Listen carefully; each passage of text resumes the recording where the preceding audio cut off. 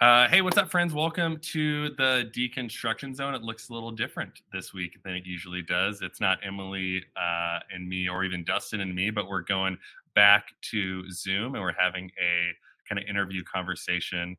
And I'm excited about this one. So we have Marla Taviano.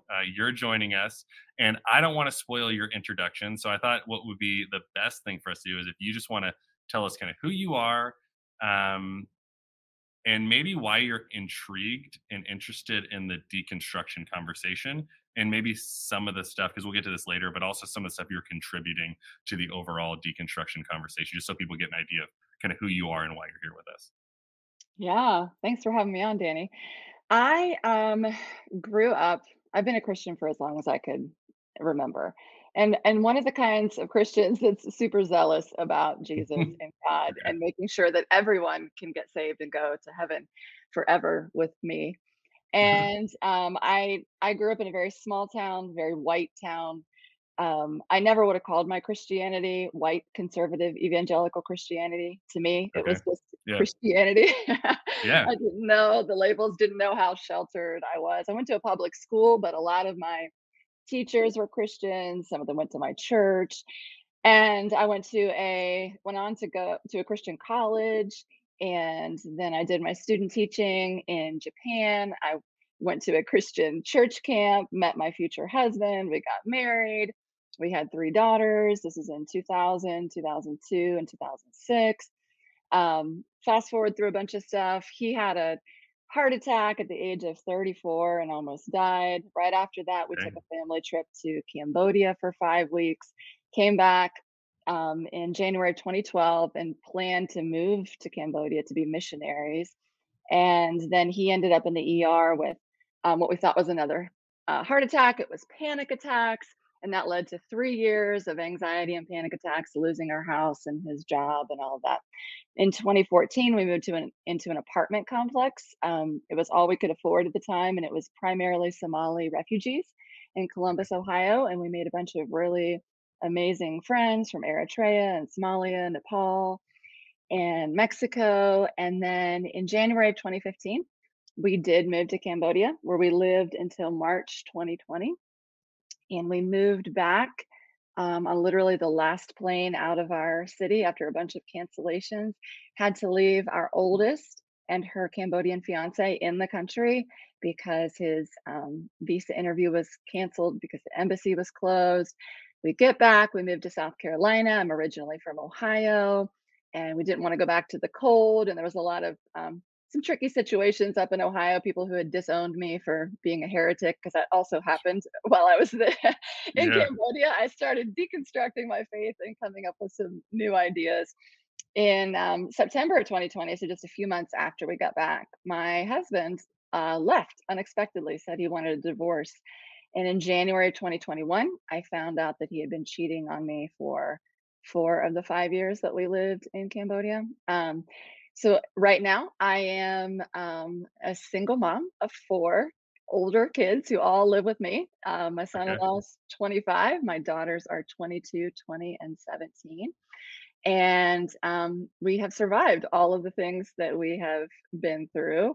And I wouldn't say it's been easy. I would say that I am in a really good place as far as I know who I am and who I want to be, and I have a lot of cool things going on. So I read and write for a living. Most of the reading and writing I do is just a labor of love. I don't get paid for it. And then I've got my Okay. book, which I get paid a little bit for, and then I write for other people as my day job.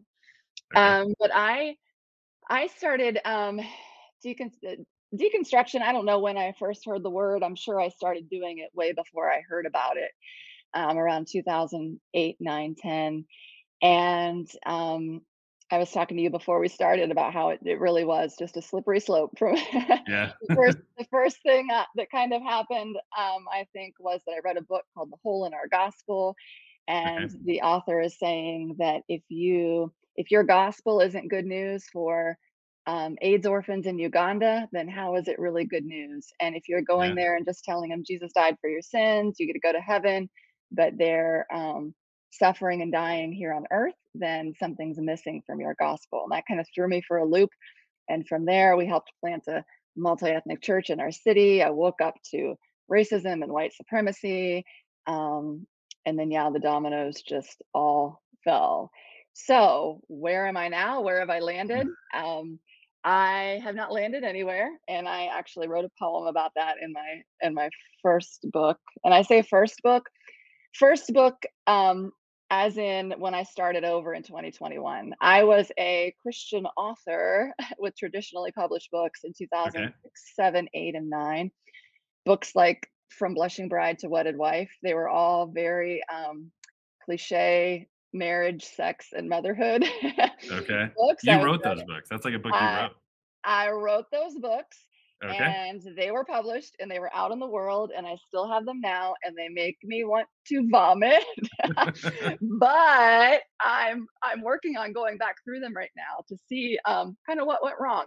No, to see I am diving back into my past just to understand myself more. It's helping me Yeah. understand others who are still where I was, and it's not that I'm trying to get people to where I am. I just want people to be honest. I want people to know the truth of history, the truth of Christianity, the truth of the Bible not being something that we take literally, like I thought for so long.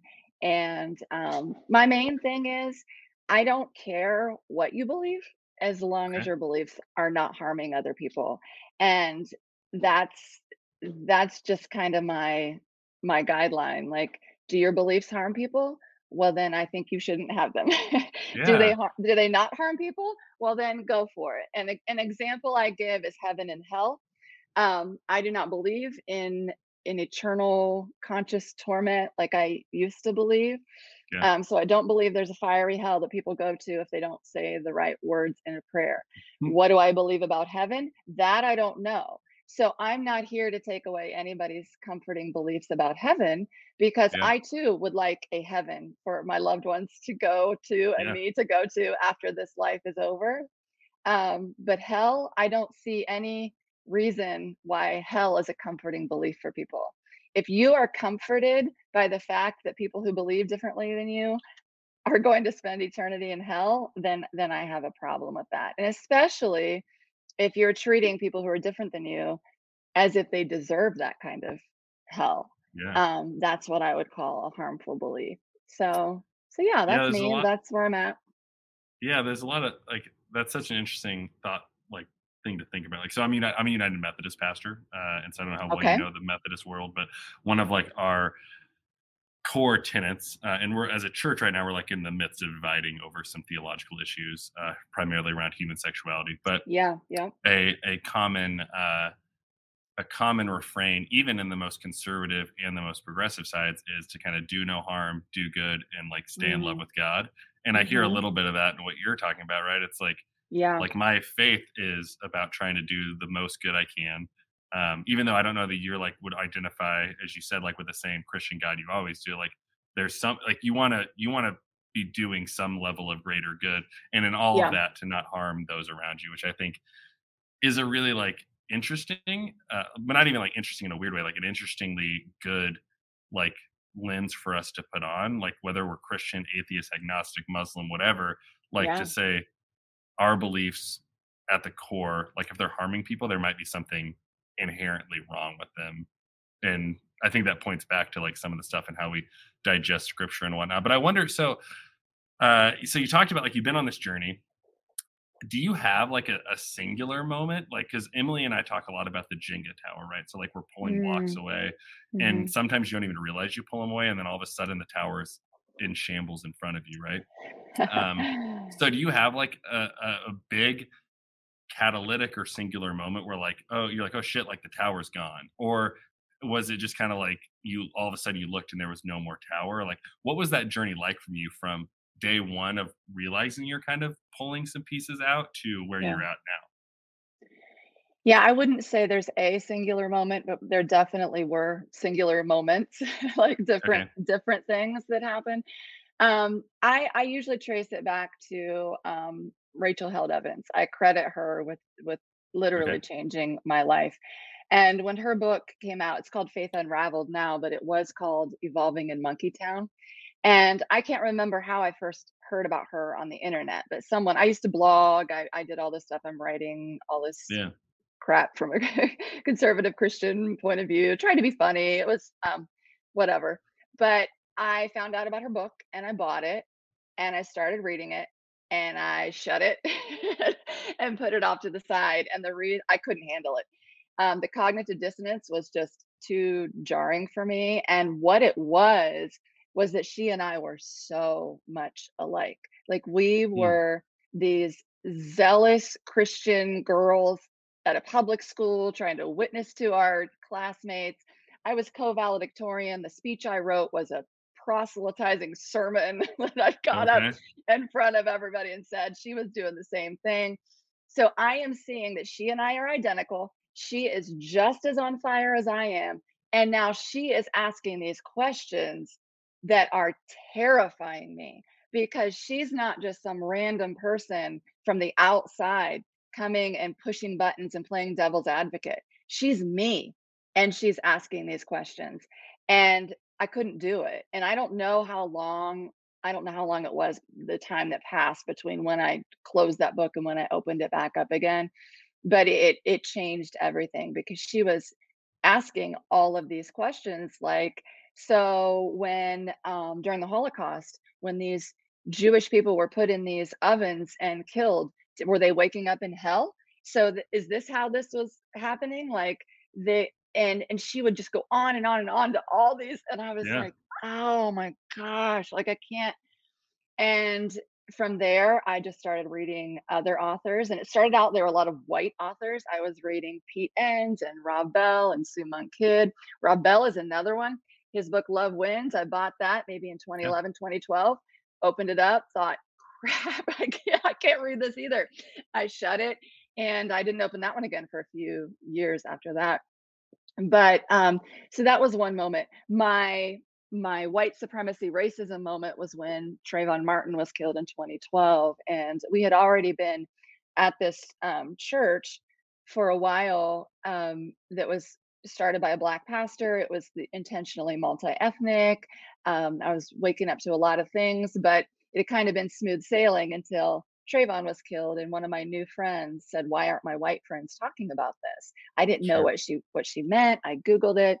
And then I started just learning and unlearning as much as I could about US history, police brutality, mass incarceration, all of these issues that I had been oblivious to because Mm. I didn't need to know. As far as becoming LGBTQ plus affirming, that singular moment for me was a blog series by a man named BT Harmon. At the time, he was going by the name Brett Trapp. It was called Blue Babies Pink, and he grew up in I want to say a Southern Baptist home, son of a preacher, and prayed every day over and over and over again for his whole entire life that God would take the gay away because he Mm. knew that it was a sin.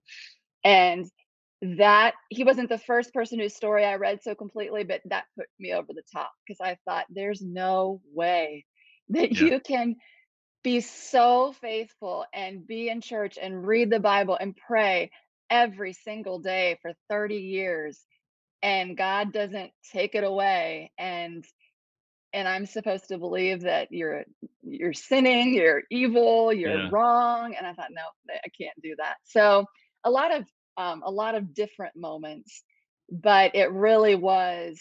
There's a lot of truth to all the analogies about the unraveling of the sweater, the slippery slope, the dominoes, Yeah. um, because you just naturally want to know if one thing I believe my whole life turned out to be really, really wrong. What about this other thing? What about this other thing? What about this other thing?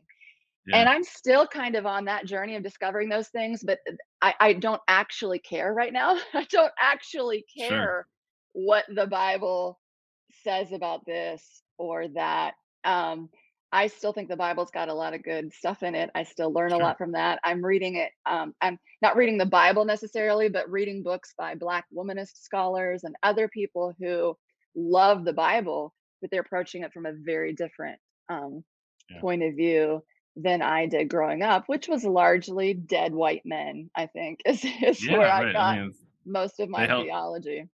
they held the pen for a long time, And and I which has been so wonderful to like see that the yeah. eclecticness of voices like Black liberation theology and Uh-huh. feminist theology and like so many other voices um, are now like not like a novelty, but like are actually like strong voices in the space, which are helping rattle in some ways, like because like for you and me, I mean, we have different experiences. I'm a straight white guy, you're a white Mhm. woman, right? Like so we have Mhm. like different experiences in that regard, but like white Christian general evangelicalism, like we've all Yeah. kind of been consuming the same content. And I Yeah. remember the first time I read James Cone, I was like, oh, like other people like read the Exodus story far different than I do, right? And it was Yeah. like it was an Yeah. eye-opening experience. Yeah. And Yeah. um which I think is cool for like our audience and probably your audience, um, like as they consume it, like if the very least being like, hey, there's other like we can faithfully dive into scripture, but like my perspective is not the only faithful way to do that, right? Which I think is really important for us to understand. I kind of cut you off for a second. Were you going to continue your thought? I want to let you finish what you I had to say real quick. I was just gonna comment on something you said earlier about being a United Methodist Oh yeah. preacher. Fun story for me personally. I have a great uncle. So my mom's uncle, Grayson, who's 86 years old, he was a United Methodist minister for years and years. He's since Okay. retired. His son is now a United Methodist minister. And when I was growing up, my experience of Uncle Grayson was that he was kind of the black sheep of the family. I Yeah. remember my parents saying, well, Uncle Grayson's not really saved. He marched in a pride parade, like these different things. So in my mind, that's what I thought. Yeah, he's a nice guy, a little bit eccentric, but we need to pray for his soul because Sure. he's not on the right track here. He does not believe like we believe. Well, fast forward to 2015 when I was living in Cambodia and I had started putting things on Facebook, on Yeah. Instagram, like things that I was changing my mind and heart about. And some people were all in an uproar about it. One of my sisters ended up disowning me over this, like just from Okay. stuff I put on the internet. But my Uncle Grayson's daughter, so my second cousin, first cousin once removed, or whatever she is to me, she reached out and said, based on some of the things you've been putting on the internet, I wondered if you would be interested in helping my dad edit and write his book. And it's called The Clergy Dance, and it's about his life as a United Methodist minister. Sure. And at first I was like, oh, I don't want my family to find out that, that I'm helping Uncle Grayson. But that turned out to be this really, really, really cool experience because I am now seeing it from the other side. And I'm Yeah. writing about him being accepting of this gay man in his church and helping his black friends get housing when they were denied and all of these the human rights, civil rights things that he was doing that whole entire time that I was sitting back thinking, oh, well, you're not a Christian. And then he went on to buy 10 copies of my first book. He bought 5 copies of my second book. He's given them out to people. And most of the people in my family aren't reading my books, would never share my books, are very unhappy with where I've turned out. And there's Uncle Grayson. So that Uh, was uh, just that's a pretty special thing to me that he's a part of my life yeah. and my story and has forgiven me for for Yeah. all the things that I used to believe about him. Uncle Grayson for the win. You know, Yeah. Methodists, United Methodists, were not all bad. So, No. I maybe empathize with him in that way that there's, because I'm like one of the things I'm like a inclusive pastor of the LGBTQ community. I want to fight the best I can to combat racial injustice, though I know there's exponentially more that I could do. Yeah. And there's certain things in that regard that like some of my more evangelical friends or fundamentalist friends would be like, well, you're just kind of like you're choosing social justice over the real gospel. And I was like, and it's like it seems to me because I have a very high view and value of scripture. Like I'm still very Yeah. much team Jesus and team Christian, right? And so, and I'm Mhm. like, I can't see any other way to read the scripture than to be one that's like deeply devoted to what Jesus would have called the greatest commandment, right? To love God and love Yeah. neighbor and like Mhm. seek justice. So, um, so when I dove into your book, most recent one, Jaded, it reads to me like the Psalms, and one of the things I say a lot is Ooh. like I think that I think it's really interesting when the New Testament was done, where like no one else can write anything. So Rob Bell writes a book, or Francis Chan, or whoever. I'm like, that's the letter to the church in America. Like I view them like that. Like I read Mhm. Christian literature as like letters to the modern day church. And, Yeah. and I thought your book, as I was like going through some of the stuff, I was like, not only was it written very in pithy, poetic ways, which I thought was wonderful, just as someone consuming content, but I was like, this reads to me like a psalm type kind of story or device. And so I guess I would just wonder, like, you had an option to write whatever you wanted. You could have wrote a narrative. You could have dove into history and theology. Why choose the poetic direction and kind of the way you chose to tell the story you were trying to tell in Okay, first of all, that's my new favorite compliment, that it reads to you like Jaded? the Psalms. I love that. I've not Yeah. heard that one yet. So, um, well, I've been writing forever. So I started reading when I was 4, and I've not stopped since. I have poems actually from when I was in 1st grade that I have my actual Okay. handwriting of these poems. And I tell people I wrote poems when I was 6, 7, and 8, and then I didn't write a poem again until I was 45. So in between there, I have book after book after book after book of prose. I have 10 years, 15 years of blogging, all prose. No poetry to be found. And so when I wrote those 4 books that were traditionally published about conservative stuff, and then I did kind of a long stretch of self-published ebooks, all about my life, things that I was going through. When I decided a few years ago that the next like logical thing to write about is this deconstruction that I'm going through. And I had a big, huge document. I was writing all this stuff down. It was Okay. long. It was definitely narrative, definitely prose. But my mind kept changing, things kept changing, and Okay. I Yeah. thought, how do you tell this whole story without putting people to sleep, boring people, or I'm over this part now, and how do I say this? I couldn't figure it out, and that was new for me. I think maybe being more certain in the past was helpful because I knew what I believed and I could put it in a book. And Sure. now that everything's changing, I couldn't keep up with it. And so when we moved back to the States in 2020, and my husband had a job for the first time, and I thought, okay, here now pressure is off of me to earn some money. I'm going to work on this book. Well, then he left. And so all of these things conspired. I had less time. People have shorter attention spans. I had Sure. a shorter attention span. And I was realizing that sometimes the things that pack the most punch were something that I came up with to put on Twitter or to put on Facebook that were Yeah. really short, really sweet.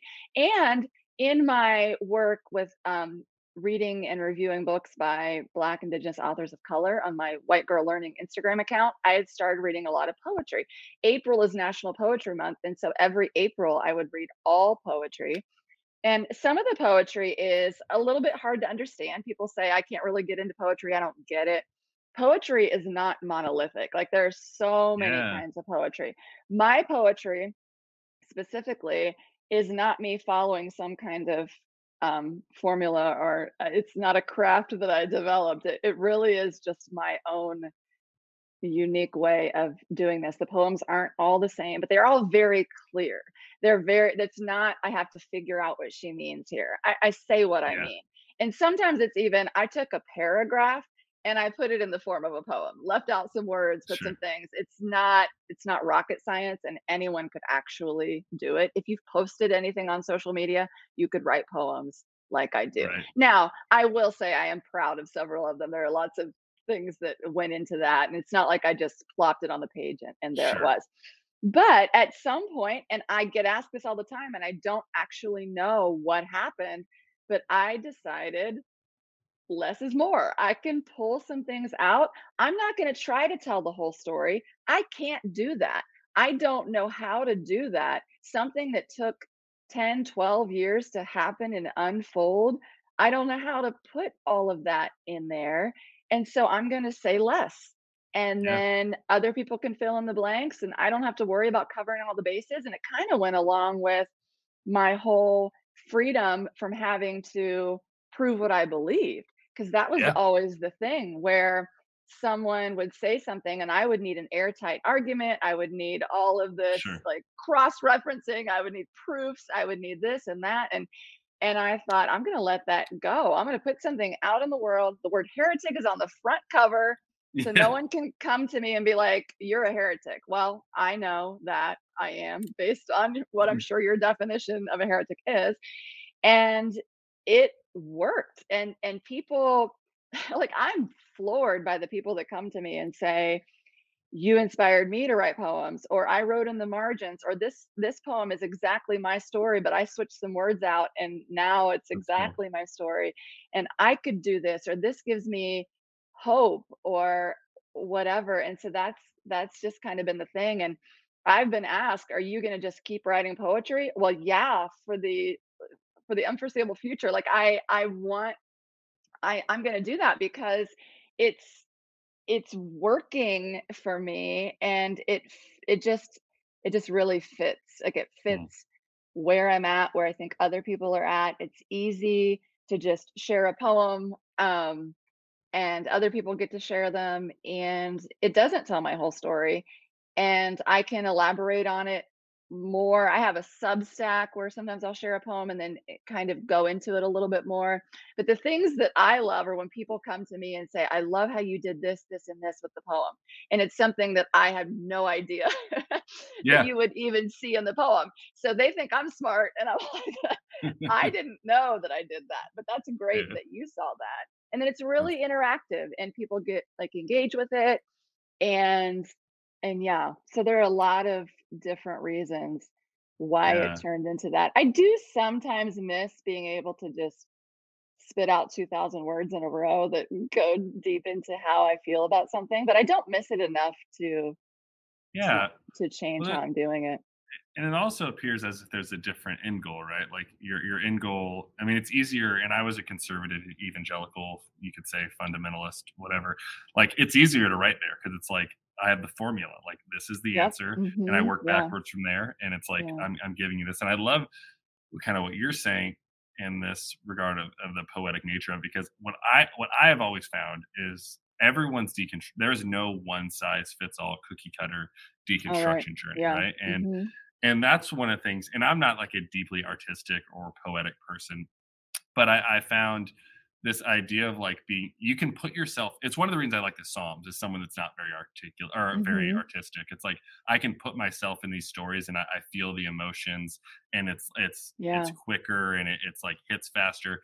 And what I appreciate about your perspective as it relates to not just your book but deconstruction is this idea that like I'm not going to give you all the answers. I'm not going to tell you my whole story, but I'm going to give you some of Yeah. the tools to maybe try to articulate where you are and how you're going through this and what all that is like.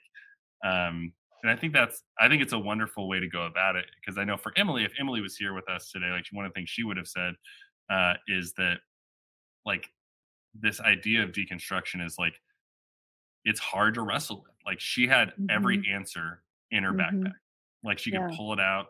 And the biggest and hardest thing for her to surrender was certainty, right? And Mhm. the one Yeah. size fits all, right? The brand Yeah. of Christianity she was sold was you don't need anything else. Like the Yeah. Methodists down the road, like your uncle are nuts, and the other people down the Yeah. road are nuts, and like we've got Yeah. the only right formula. And and Yeah. I think as weird as that sounds looking back for her, she was like, there was comfort in knowing that we were the right ones and Mhm. everyone else Oh, sucked and they were y wrong. yeah. Um, and Yeah.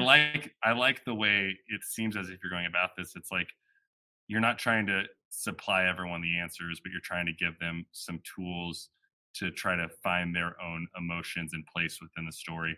Um, and so I wonder for you, like, so deconstruction, when Emily and I started this podcast, there was a point where she was like, I'm gonna be real Christian again at the other side of it. Okay. And we got to maybe episode 28, late 20s, early 30s, maybe. And we sat before we were recording. We've talked about this in the podcast before, but her and I were sitting down with our producer Dustin, and she's like, "Guys, like I don't know if I can record you. Like I don't think I'm Christian enough for this podcast." Mm. And our producer Dustin was like, "Well, Emily, just so you know, you were never Christian enough for this podcast."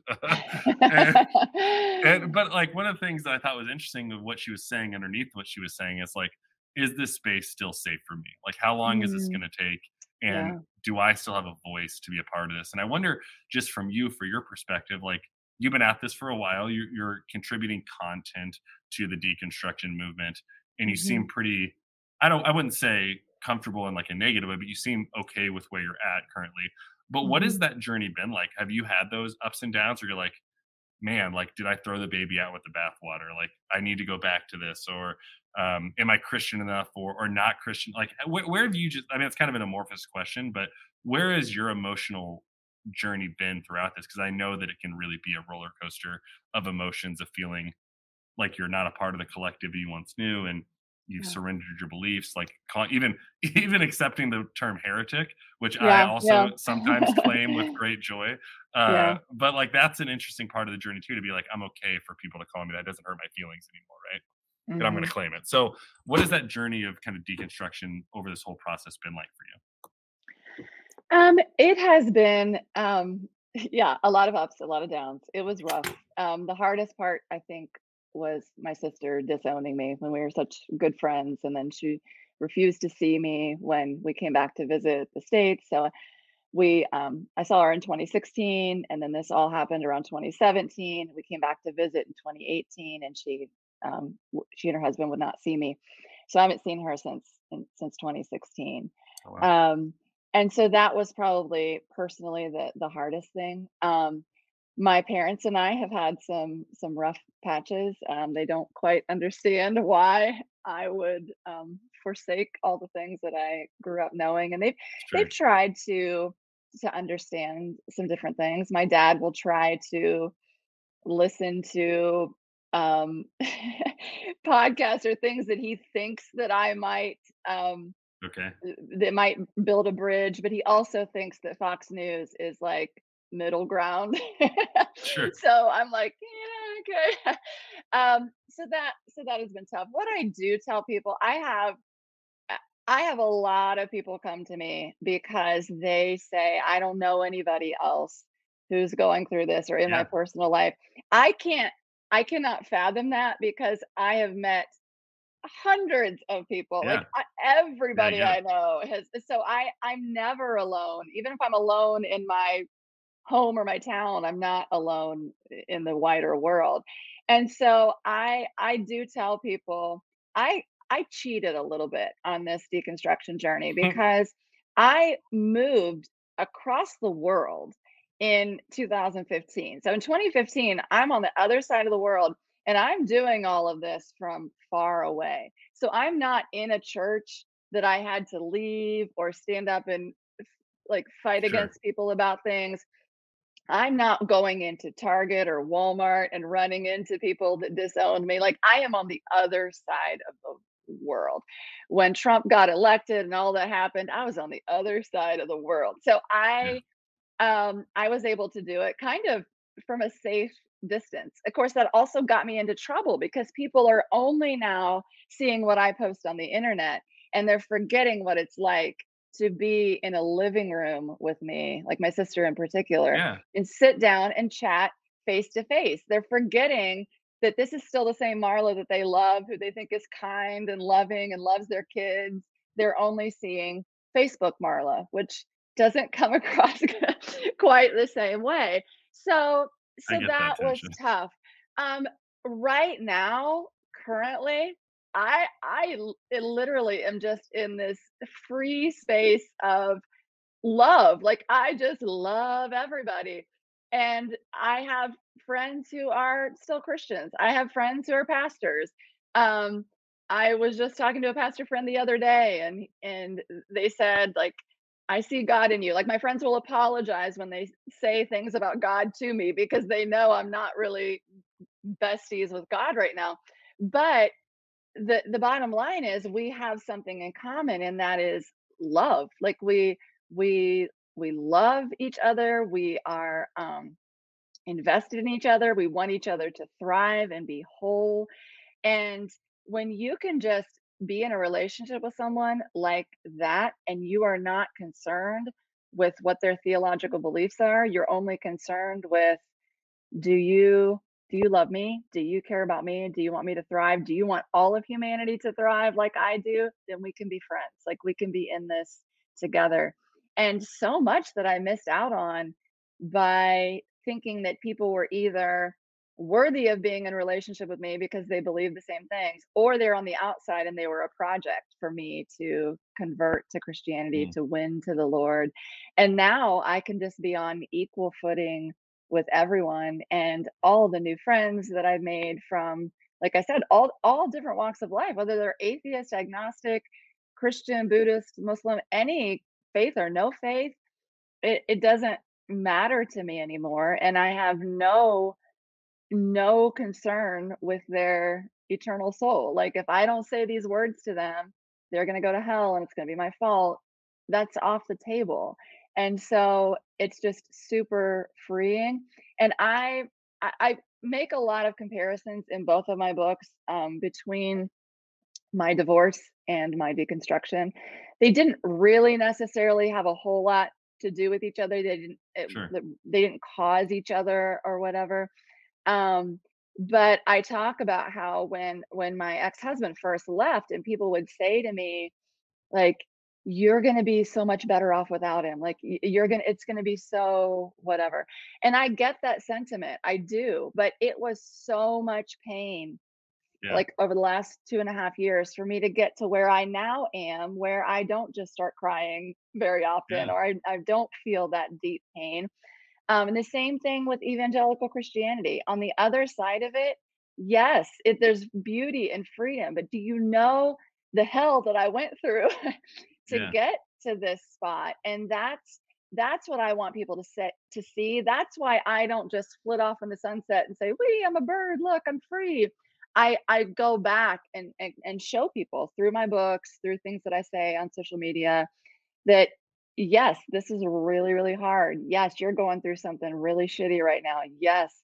And Yeah. then yes, there is freedom and joy on the other side of it. And it's not really this line, this spectrum. It's not point A to point B to point C. Right. Um, it's a mess. But generally speaking, I am on the other side of it. I also talk about how my ex and evangelical Christianity both wanted me to be less than, smaller than. They wanted to push me down. They didn't like who I was when I was my full self. And so I now get to be more me. I get to be who I really am, who I was meant to be, created to be, on Yeah. the other side of a a husband who put me down, and evangelical Christianity that tried to crush me as well just because I was a woman. Mm, So yeah, lots of parallels, but I'm in a really, really good spot. That's what I want for people. I want them to have the burden off their chest, off their shoulders. I want them to feel freedom, but not just freedom themselves. I want them to want freedom for everybody. I want yeah. them to want everybody to thrive. I want I want everybody to be celebrated for who they actually are, who they are inside, who they want to be. And I think of my queer friends especially, who their whole lives, if they grew up in the church or even if they didn't, they were they had to deny a very core part of them and squash it down and say that it was evil and say that it was bad and try to get rid of it. And the freedom that takes a long time to get out from under Yeah. that, To unlearn that. Yeah. like internalized homophobia, transphobia. And so the rest of my life, and I hope I get a lot more life. I'm 47 right now. I'd love to see it 100. I just am dedicating that to loving my neighbor as I love myself. And the love God part can also be in that. I don't really know who God is to me. But I think back in the day when I did know, I didn't really know because I don't think that God exists. I think Yeah. that God was a figment of my imagination as well.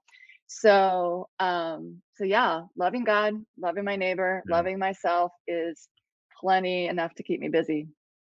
Yeah. Well, I think that last thing you said, I mean, all of what you said was really wonderful, but I resonated with the last part of uh, like I'm not like I'm good with loving neighbor, and I'm interested in maybe loving God, but the God I was told to love like was yeah, I'm paraphrasing, but like not the real God, like a figment of Yeah, my imagination, right? yeah, And I hmm, think what's interesting, like I'm very similar. Like my divorce parallels my divorce and deconstruction are in no way connected, but I draw Mhm. parallels. And one of the things Yeah. I've been recently reflecting on is like my ex-wife is not all women, right? And the God I was told about is not, I believe, the real God of the scripture, Yeah. right? And I think Mhm. that was an interesting turning point for me to be like, um, because I had this traumatic and terrible thing happen in my marital life, like it wasn't like I was throwing out every potential for a relationship again. And I'm married and we have uh, a bonus child. So we had all this wonderful stuff going on. So like, Mhm. and I would have not imagined that to happen for how traumatic that was. And I think that's one Yeah. of the things Emily and I've talked a little about too, is like the God that she was told about, that's like shitty and traumatic, right? That's like hard Mhm. to reconcile. And like there's, Yeah. you cannot give someone a timeline to get over it.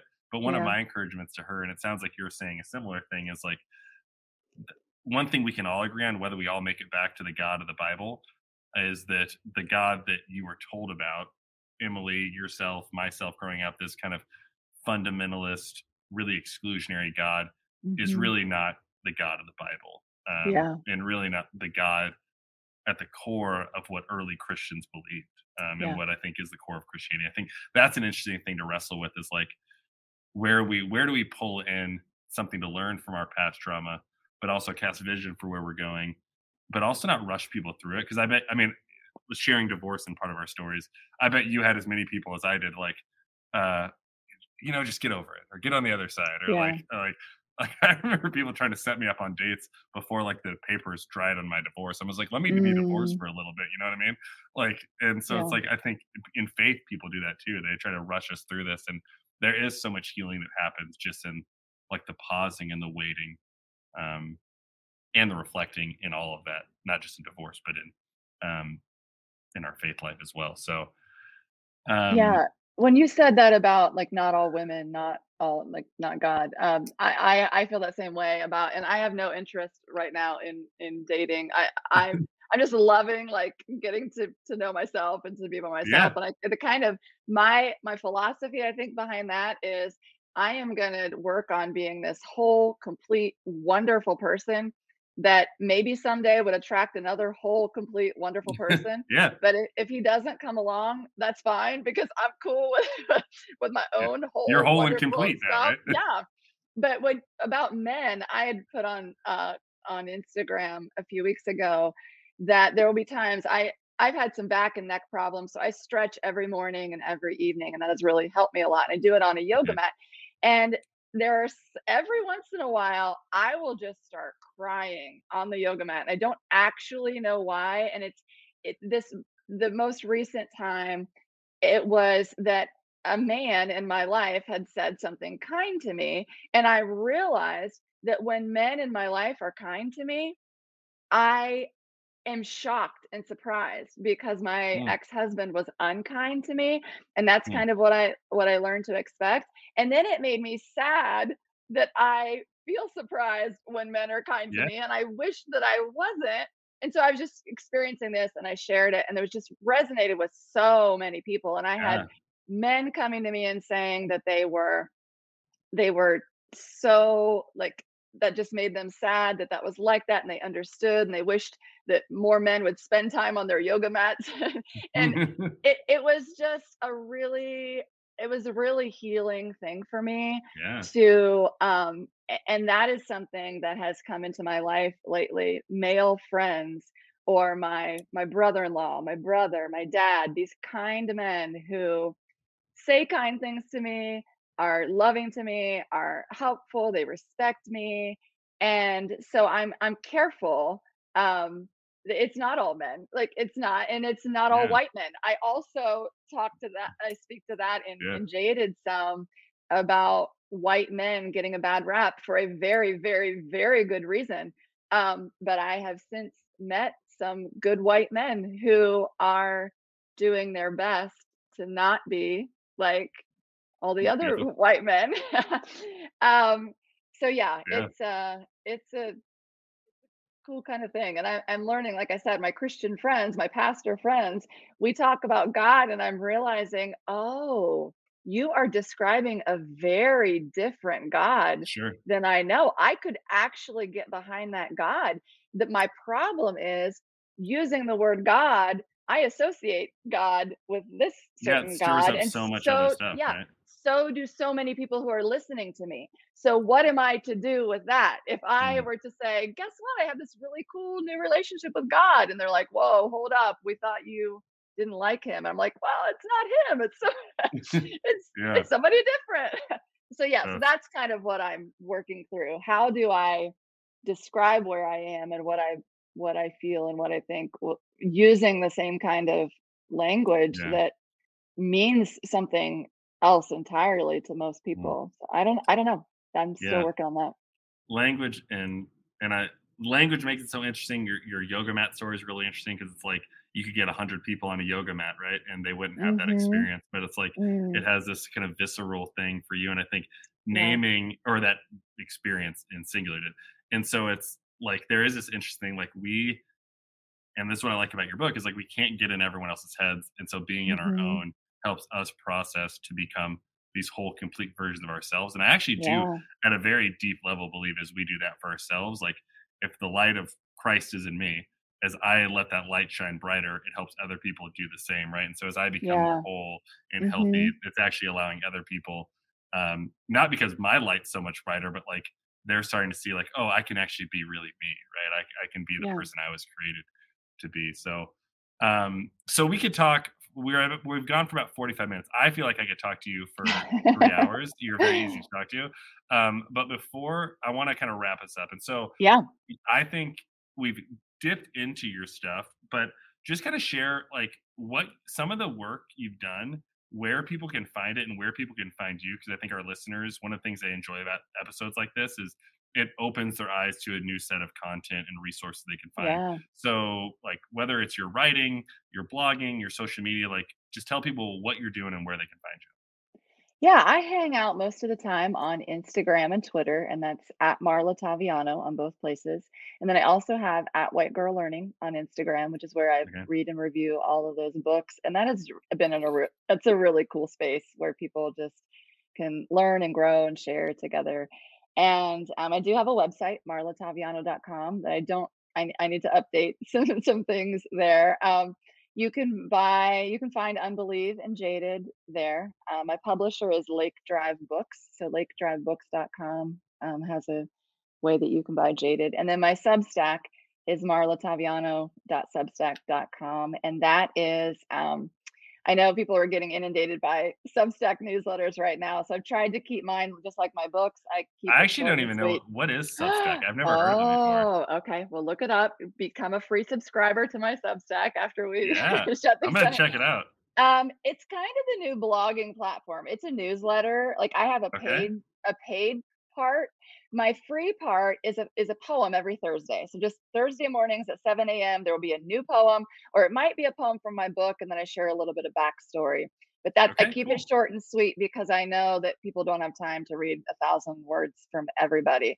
And then the paid part, like I pay to read a lot of my friends, particularly Black and Brown friends, to read their Substack. It's like $5 a month. So it's kind of my, instead of giving my tithe to a church, I give these Yeah. micro reparations to my friends. And then I have a paid portion of mine too that's $5 a month. And it's actually called Writing Whole Farted, which is a whole different thing. But it's a writing community because Okay. people ask me pretty much every day, how do you get a book published? What advice do you have for me for writing and all of this? And I tell them, as a nice person, I'd love to give you advice. I do not have the time. I am a single mom. I work full time. I'm trying to write books. I'm reading 250 books a year. But if you join this writing community, you will have access to my mind. You can ask me questions. There's like 25 people in the community right Cool. now. They're all writers, aspiring writers. They do guest posts. It's a lot of fun. So Substack, definitely check out Substack, not just mine, but all the other I'll ones. have to And then check it out. so yeah, so Unbelieve, I recommend. Jaded, I recommend. Any books that you see with the name Marla Taviano on them that are not those two books, do not read them because they are the old Marla Taviano. And then there will be a third book. It's going to be a trilogy that will be coming out Okay. probably the beginning of 2024. I'm not sure yet. But yeah, Yeah. that's where I'm Well, at. And maybe I love meeting new people. So yeah, well, this has been a lot of fun. Maybe Emily and I we'll do a book review of your first book and on the podcast. Yeah, that would be. Yeah, I'm sad that I didn't get to meet Emily. Tell her that I Yeah. said hi. Well, I'll And tell you yeah. that, and this isn't self-deprecating humor, though that is one of my love languages.